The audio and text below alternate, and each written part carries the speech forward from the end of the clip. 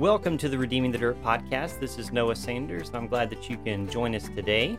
Today we're going to be talking about agriculture and a first world context as we think about using farming, gardening as a way to help people with food security, with having a heart for the last, the least, the lost in our communities, and bringing the hope of Jesus to people. And it's not a foreign concept a lot of times to use agriculture for outreach in especially third world countries where people are really dealing with hunger and acute hunger and starvation on a daily basis, and they really need help in that area.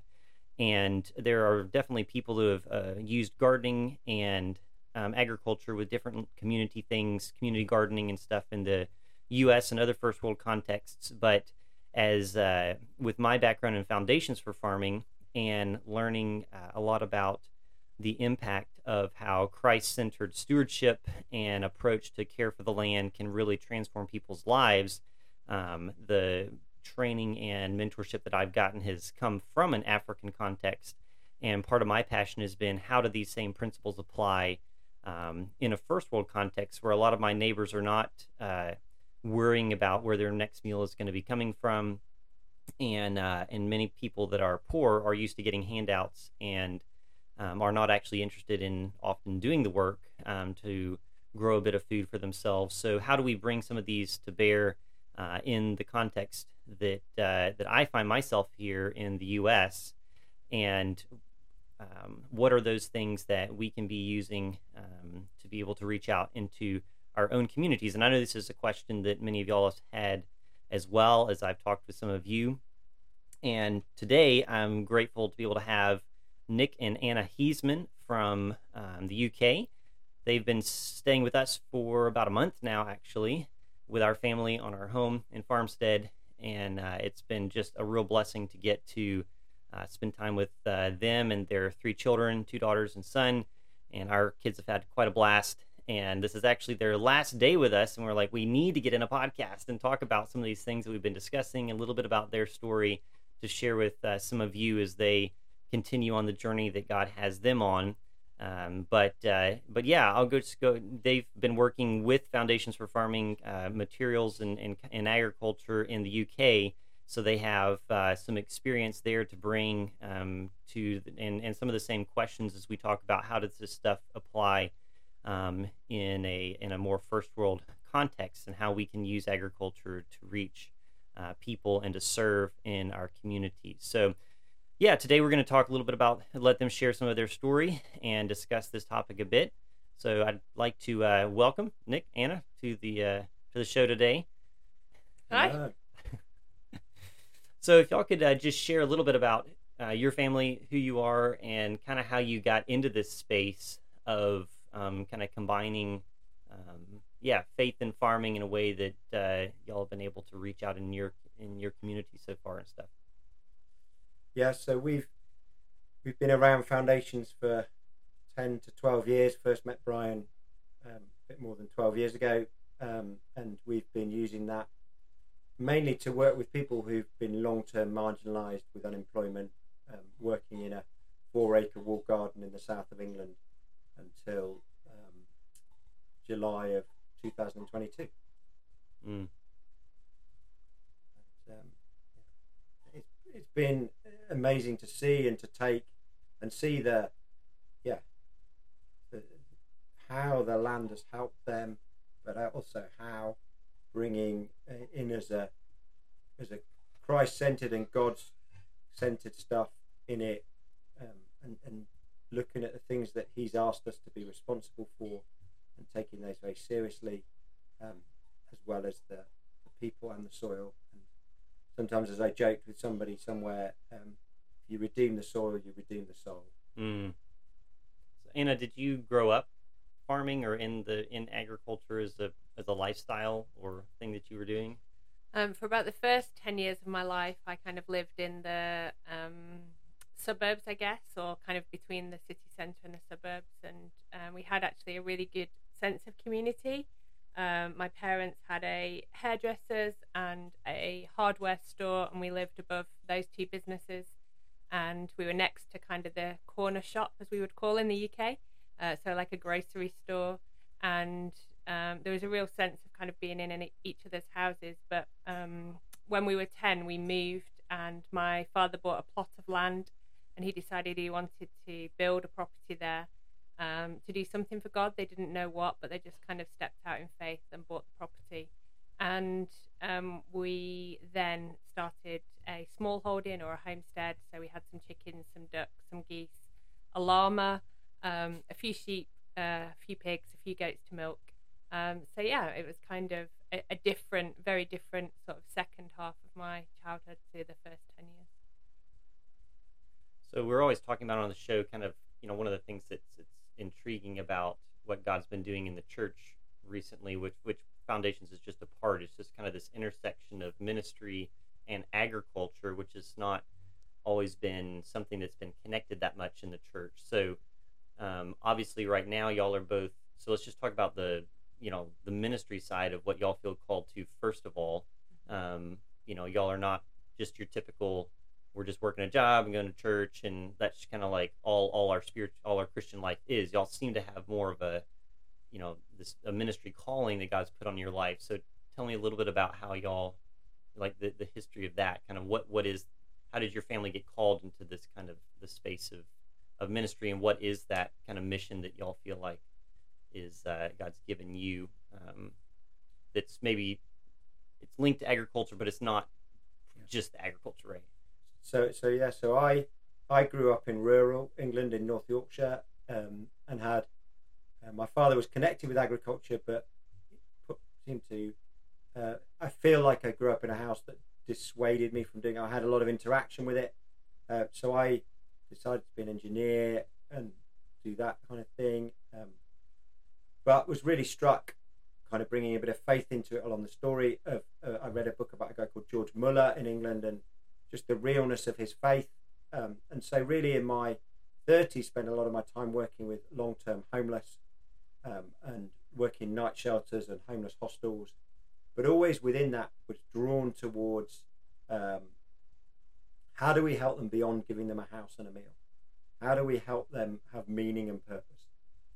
And that took after that I actually went in and trained as a teacher and did education, and again just seeing within education how people or young students were often just being led towards another qualification, and not necessarily what was their calling, what was their vocation, what was it they really wanted to do, and that led us to ending up being involved with a farmhouse with homeless people, with a small market garden, and that gave us the chance to work and bring in this working on land and meaning to people. And that for me, I think I realized this would be kind of in my late 30s. There was bits of me that came alive again to be working on the land, and realizing that the time I spent having my first vegetable garden at 5-6 years old, and just spending a lot of time outside, were things that God had deposited in me, and that I was excited by, and so coming back to that has felt like this was something that I wanted to do. I think with many things with growing, even when one takes out a calling from God, many people will feel like it's got a calling in some way, and stuff. So then hearing Brian talk in 2008, was just a man who I clearly saw bring soil and growing really alive with the Bible as well, and that just sets me personally not a straightaway change. That time it looked like still being a teacher and growing a few vegetables on an allotted plot just for us as a married couple, but I think it started us on a journey where we started looking at other wider things. Yeah, and for those of you who may be listening for the first time, the Brian we're referring to is the guy who started Foundations for Farming. You can go back in some previous episodes where I do an interview with him, but a really inspiring, just humble man with a vision for the land and for God and for the poor, and it's hard to interact with him without really being touched, definitely. So, Anna, what about you as far as just coming along for that journey? Like, when did God begin to connect some of those things about, what he was calling y'all to, with what was the impact you wanted to see, and then how did agriculture kind of come into the picture? Mm-hmm. I think, as Nick said, when we were first married, we had two allotments, as they're known in England, where we were growing our own food. And it's very traditional to kind of get a space like that and start digging it over. And you spend a large part of time kind of, digging it over. And Nick was very faithful in digging. And then when we heard Brian's story about, you don't need to dig, it was like, wow, okay. And we tried that, and it worked, which was incredible. But then, as Nick's alluded to, this kind of heart that we know God's given both of us for people on the margins. We just kind of, even when we were first married, people who were on the margins of society just ended up in our house. Mm-hmm. And they helped us do work on our house. But more than that, they just came and hung out, and that's just something that's continued. So working the land is a really good opportunity, because when you're working together on a piece of land or looking after an animal together, whether it's rounding up some sheep or going to feed chickens or collect eggs, cleaning out animals, whatever it is, it's giving you a task to do. So it's the focus isn't on the person. It kind of disarms people a little bit. People are more likely to open up, and in terms of discipleship, it's a really good opportunity to walk alongside people, small numbers of people. We're not talking about multitudes, but actually seeing the one and just being able to really understand where they're at and walk alongside them. So agriculture has been a brilliant tool to enable that. Nick, could you share kind of what are a bit of the context of what y'all did for the last 8 years, and maybe some of the lessons that you feel like you learned from that time as a family? So it's not, as a family, it's not been a straightforward journey. I think living in with children in public school and working in a garden, we did do it as a family, but I think there were a lot of things that were also calling upon our children's attention. I think maybe we'll later allude to just some of the trip we've been on now and how that's probably brought some of our children back and grounded them back again into the bigger picture. I think for us, some of the journey was over that period of 8 years. We worked with around 70 individuals because we weren't funded by anybody. We had a very free ability to look and do what we felt was the right thing, and that led us to developing our own structure. And Anna will talk a little bit about how the assessment tool that we used within that. But from the ground side of things, for us, it led us to see the importance of I'm talking about a trellis thing, i.e. a structure that people, when everything else is chaotic, so particularly dealing with people in long-term chaotic lifestyles, much of everything else can be chaotic. And as Anna's alluded to already just now, you might be working with somebody whose life is in chaos. By having a structure, a trellis, that they know that, okay, they've got a board and they've got to follow it and plant a garlic every 6 inches, and then they move the board and they plant another garlic every 6 inches. That leads into a rhythm, and sometimes in that rhythm, over a period of half an hour, some of that other chaos that's going on in their lives can start to ease, and that they feel a safety and an ability to open up.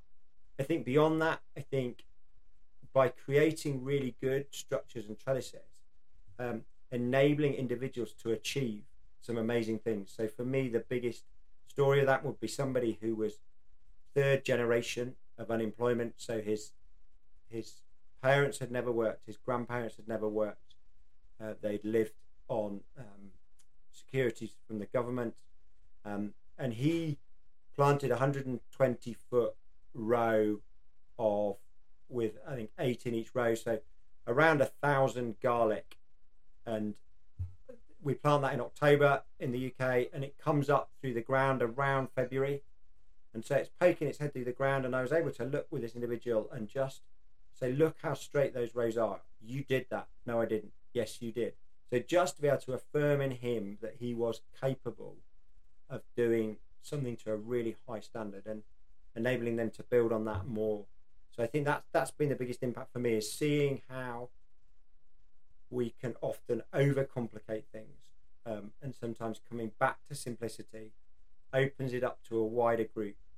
And then also personally in my own life has just brought me back to the simplicity and realizing that if I get the things right in the simplicity, and I haven't found anything yet beyond growing and agriculture and gardening, particularly of food, that does that as well. I think there's some great woodwork projects going on and some amazing other things, but the growing space and working on the land and with the soil, I think, is a fairly unique God-given gift. Gift is not the right word. Resource, because it's available to all. Mm-hmm. Anna, do you want to share any more about kind of what it looked like, what the program that y'all worked with in the UK? Because I know some of the people that I talked to, they're at their church, they're out there, they're on their homestead, they maybe have an opportunity through their church, but it's really helpful to just continue to hear these examples like Nick is sharing of what it's looked like for other people in the past as people are trying to pray about, what kind of opportunities they have around them, and learning what things have worked and what kind of fruit y'all have been able to see. Yeah, so the project that we were running, we took referrals from the local job centre. That's the place in the UK where you go to find a job if you're out of work. Direct from like community mental health teams, people with mental health problems, organisations who were working with people with learning disabilities, and then also some people were able to self-refer to us as well. And as Nick said, mostly these people didn't have a job, but we had a whole variety of people kind of maybe recovering from some kind of crisis in their life, or something had kind of destabilized them, and like Nick said, actually they needed some security. For some, just their whole life they've been told, you're rubbish, you're never going to be able to do anything, and actually just being able to call out what God had put in them was an incredible opportunity. But in terms of what it looked like, we would have them in the garden with us. When they would come on the first day, we would do, I don't like the name of it, but we call it a self-assessment.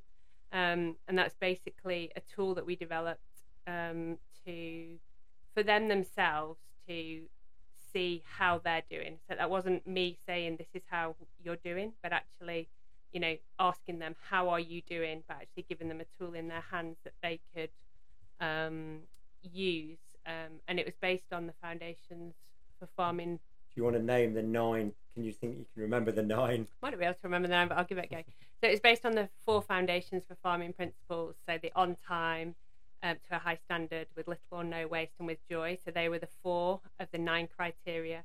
The other ones were, their ability to work in a team, their level of confidence, their skills and readiness for work outside of the place that we were working with them, their kind of ideas and appetite for the future, and then I can't remember number 9. I'm sorry, but actually, just using that as a tool. So we'd do it on day 1, and then we'd do it every month, and we'd use that one-on-one with them to set goals about where they wanted to be, and very holistic, looking at not only their time with us in the garden, but actually what else is going on in your life right now. How are you eating, how are you spending your leisure time, do you need to do more exercise, how can we help signpost you, but very holistic and very much tailor-made to the individual, so very individualistic, and then we use that as a tool to set goals. And then the next month we'd kind of, okay, how are you doing? And again, it wasn't me saying you haven't done this, it was, okay, how has the last month gone, and what sort of things have worked well, what have you struggled with, how do we need to adapt those goals so that they're helping you, and a bit like Nick said, so you've got this trellis in place to help you move forward. And often with that, it was us or Anna might have some time with them, and her being able to say to them, well, you've rated yourself as 3 out of 10, so you're struggling with that. But I've seen you do these things in the last month, so we're lifting them up. It wasn't used as a to try and tie people down, but almost the other way, to lift them up and to track progress. Yeah, and for them to be able to see, actually, you rated yourself a month ago as this, and you've now rated yourself as a 5 or a 6. Hey, what's changed? Oh, this and this has happened. Well, how, for them to see that they're moving in a positive, but also it gave us a ability to unpack if they'd gone from let's say 6 to 4, them to be able to identify, well, why has that happened, and that they can do something about that. So it was just, but all the time working outside in the garden gave us that system in itself isn't anything special without the relationship. The work in the ground builds the relationship, and the relationship's key to it all. Yeah, because it's only as much as they're willing to trust, like the transparency and the trust that you have with them, for them to be able to honestly self-assess without feeling judged, or like they have to give the right answers or something. That's only going to be able to work if you have that relationship. Yeah, and you, as Nick said, you absolutely had to just weed and weed, or or sow or whatever, based on the time of year, to work alongside people to build that trust. The other great thing that happened in the garden was we also had a lot of peer-to-peer encouragement.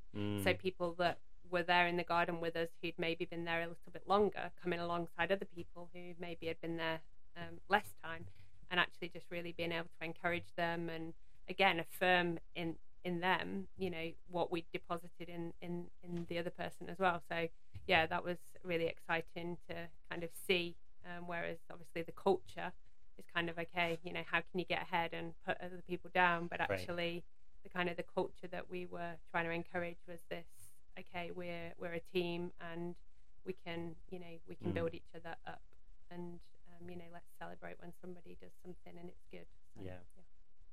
And as far as numbers aren't everything, but it does help sometimes show the difference that approaching something with a more holistic, Christ-centered approach. I think you shared some statistics about the success of people going back into the job force or something like that. I don't know if you wanted to share that.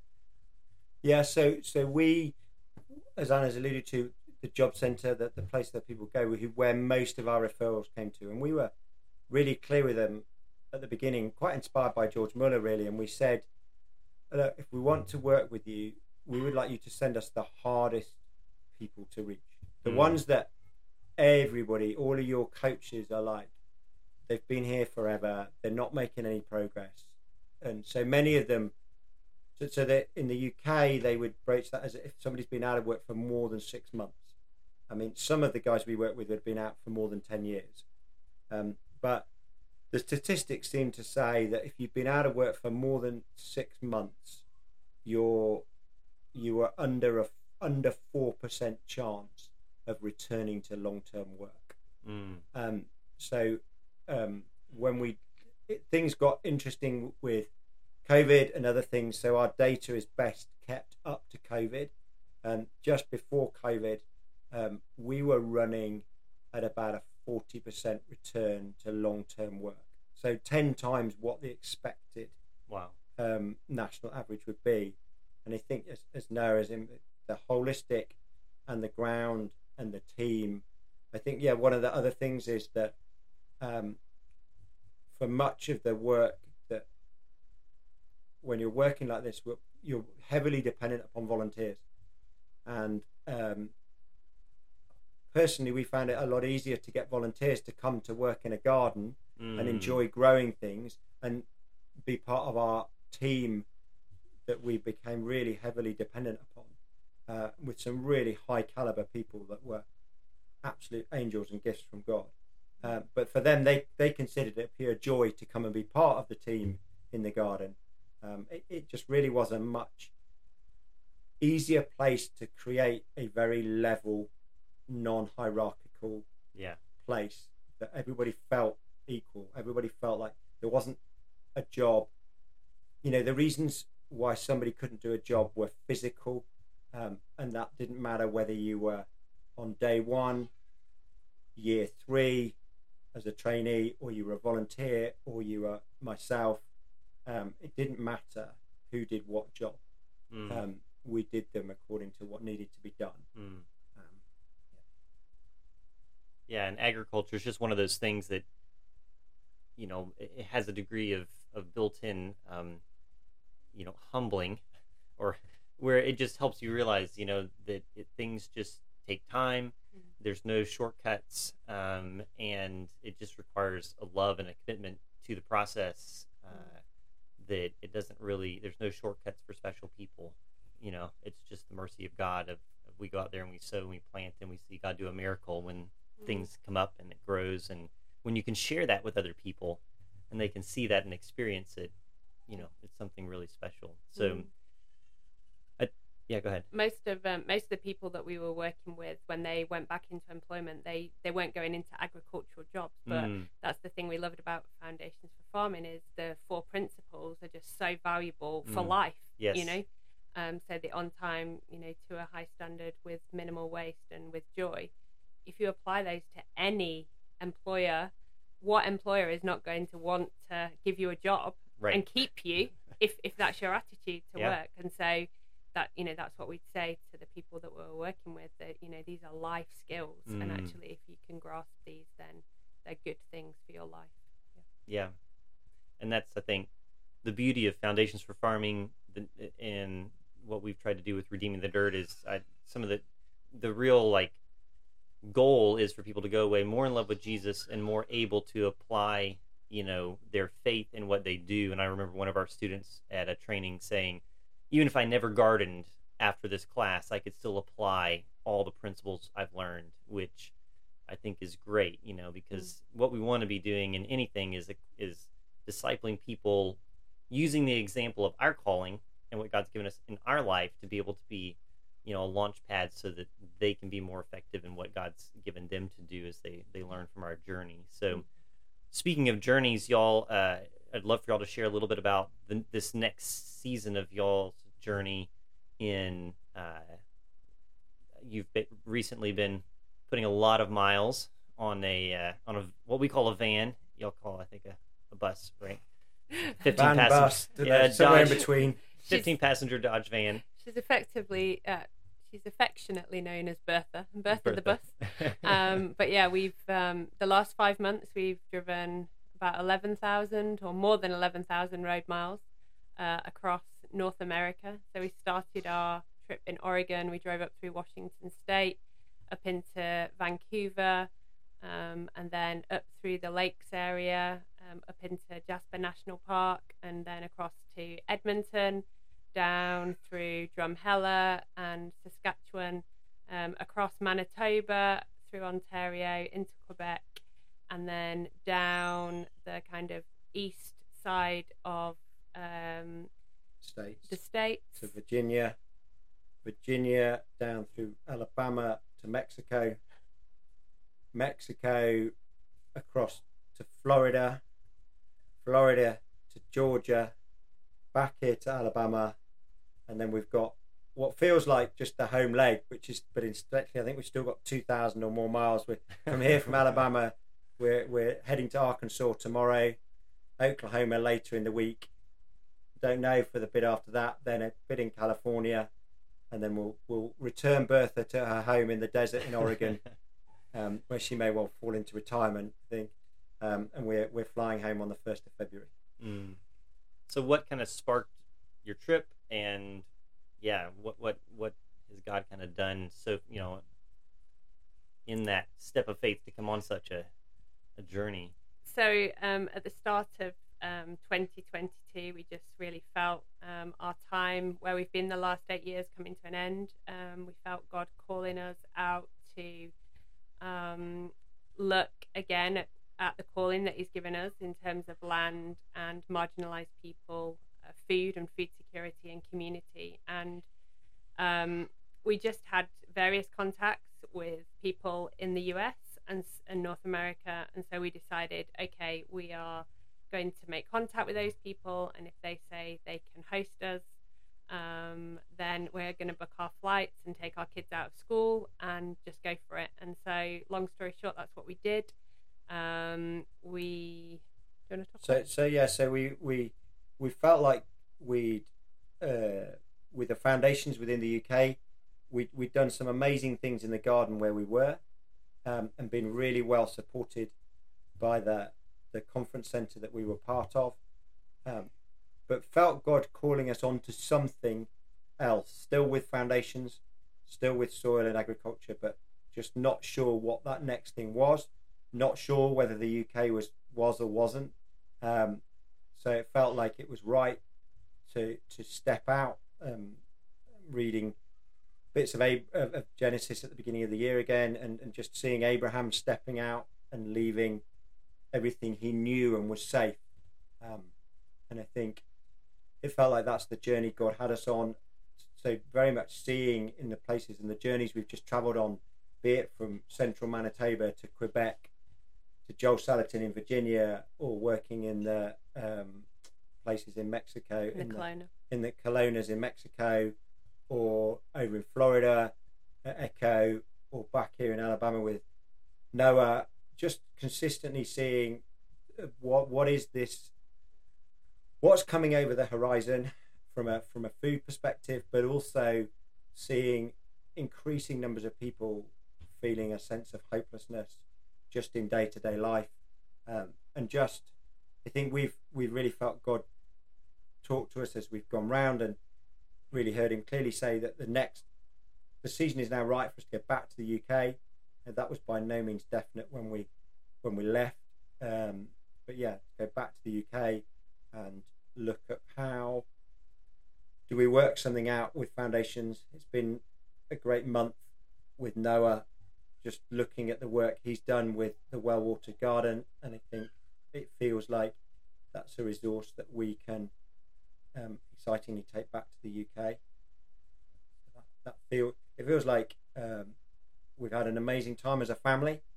I think we can often, as society, undervalue. We can have people as the career or breadwinners within the house who are just, that's their focus, that I've got to get this and I've got to get these resources for my family, and it's easy to forget the relationships within the family. We've been privileged to have 6 months, an awful lot of the time sleeping in the same room as 5 of us, and just doing stuff together all the time, and I think it's helped us a lot as a family, as well as helped us hopefully see where God is taking us. Any other comments for you, like Anna, as far as your takeaways or what the Lord's been speaking to you this trip?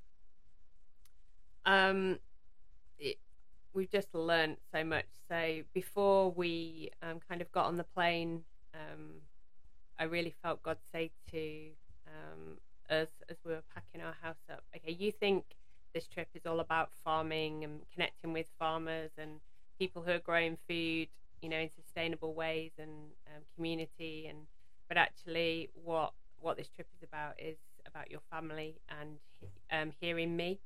And this trip has been amazing for that. It's not been idyllic for any of you.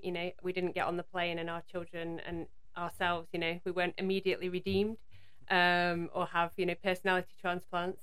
So there's still squabbles and all that kind of thing. But actually, there's just a real a closeness in our family, and we've just had so many answers to prayer on our journey, and our kids can testify to that. They've had answers to prayer, and it's just been a really good faith journey for us all to have been on. And as Nick's alluded to, we don't know where we're coming back to in the UK for sure, but we know that we're going to be out working foundations for farming there, and we're just trusting that God's got the perfect place for us. He knows what's on our hearts, and so we're just standing firm to that calling. And it's just been good. Being here with Noah and Dorothy has been brilliant, just so humbling. These guys have been so generous, and just really in terms of humility and the self call it? Servant-hearted leadership. These guys are the real deal. So it's been very humbling to be here, and Dorothy is the most patient person I have ever met. Yes, so yeah, it's just been amazing to be here. We've learnt a lot. It's been a lot of fun. So the topic we kind of started off with was, how does this apply to the first world? A lot of times we'll talk about agriculture, we'll talk about these kind of things, and people that we share with will kind of come back and say, people in my church they don't really, get it. They feel like agriculture is a bit of a distraction from what we're really supposed to be focused on as the church, or that's really great. We want to support people doing that in these other parts of the world where people have real problems, but none of us are starving to death here in our community. Nobody, there's plenty of food in the grocery store. I mean, some people are becoming more aware of food supply issues and things, but as y'all think about your calling to bring this kind of thing into a first world context, what would you say to people that kind of question its relevance in the UK? What are you kind of going to say going back? So my very short answer would be read Henry and the Great Society. But I think, and that would be a very hard answer. That would be and I think... And that's a book that you can find online, free PDF, Henry and the Great Society, if you haven't read it. Very challenging book written in the 1960s. And I think it's a long... I can read that and feel, okay, I get that and I'm really excited. But for anybody who's listening, who's maybe at the beginning of this journey or facing a context where, as Noah has alluded to, people just don't get it. I think just being able to be around people, I think, and helping people kind of be able to see life in more simple terms. I think, again, Brian Audrey would, again, just signpost it back to Jesus, that Jesus' ministry was a simple one. He was surrounded by Pharisees we've just been listening to Chosen, and 600 and something laws, i.e. extra layers of complicity are taken away, and Jesus pulled it right back to simply to 2 commandments. Yeah. And I think that actually what that book, Henry and the Great Society, comes down to is actually if you've got shelter, food, and something else that I can't remember, and you learn to have contentment in these things, you'll find real joy, deep joy that can't. And I think I'd encourage anybody, go on the journey yourself. Yeah. Whatever that journey might look like, but by growing or doing or being involved in something that's soil based, embrace that journey and then just see how God opens that up to others. For some, it might be very quick, as in the church might ask them to do a garden somewhere. For others, it may take months, years, tens of years of just being faithful with this little thing, and then knowing, and that our story would be one of hearing Brian, being faithful with that, and being faithful with the first calling into that garden house, then faithful at this conference centre, and then we have faith for whatever the next thing is. So as Anna said, it's not, be it from a family perspective, it's not been a road without any bumps, hills.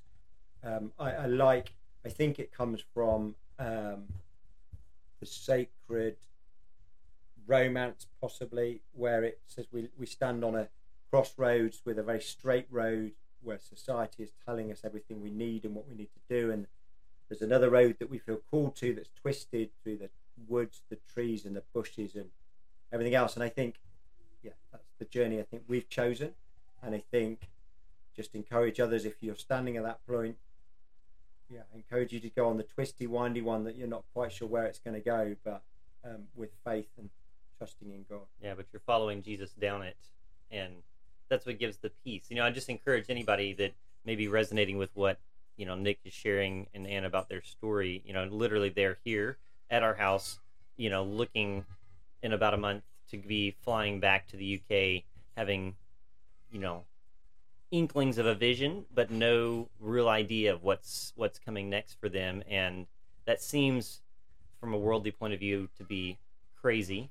But to see them and to hear them, there's such a peace there. Not a peace in, oh, well, this, in this kind of insane, well, who cares, whatever. But like, they've got the sobriety of, how weighty it is to follow Christ in this and to leave things behind. But there's this peace and this trust that I would encourage anybody that may be wrestling with something God may be calling you to that seems crazy is just to realize there's the safest place to be is right where God's called you to be. And in adventures are involve unknown, risk, hardship, all that. But isn't it what all of us want to look back and know? We held nothing back, and there was nothing we would say no to God on. And I think it's neat just to be doing this podcast now while y'all are still in the midst of that, in the discomfort, right? In the unknown, because I'm looking forward to hearing the testimony,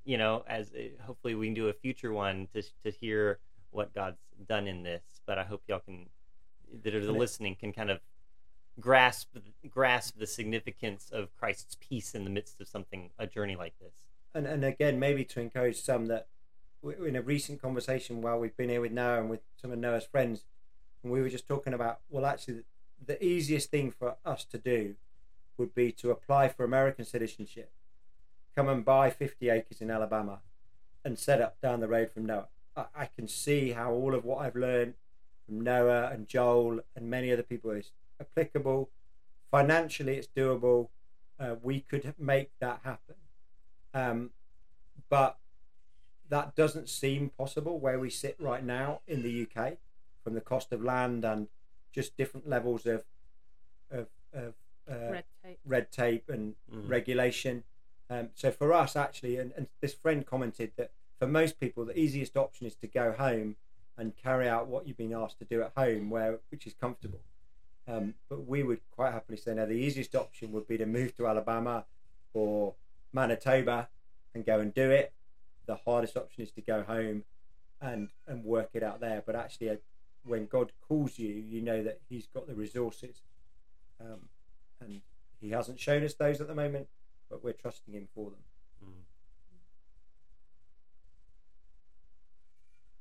Yeah, and I think just recognizing that when we embrace that call to, like you say, whether you want to call it the marginalized or the last, least, and lost or the poor, the way we really define that according to the gospel is the fact that we all, without Christ, are that group, right? And we still are, even with Christ, but He's redeeming us and He's giving us hope in that we can then begin to offer to other people, not because we have any better merit or smarts than in them, but that is our mission now, is to pass that on.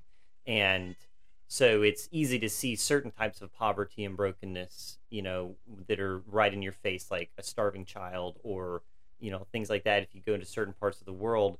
And yet, in some cases, that's easier to address. And then different types of brokenness and darkness that we experience in the first world, and just, I think, the very things that make it hard for you to go back to the UK in some sense are some of the very things that God wants. Some of the very it's the darkness that you're being called to bring a light into, right? Mm-hmm. And that's what God wants to do the miracle in, and I think that's what makes it pertinent in the first world, is if we can learn to see with God's eyes, if we can, as a friend of mine said, we need to ask God to help us to have eyes to see where the kingdom isn't, that we can all of a sudden, realize how much need there is in any part of the world that we're in any culture that we're in.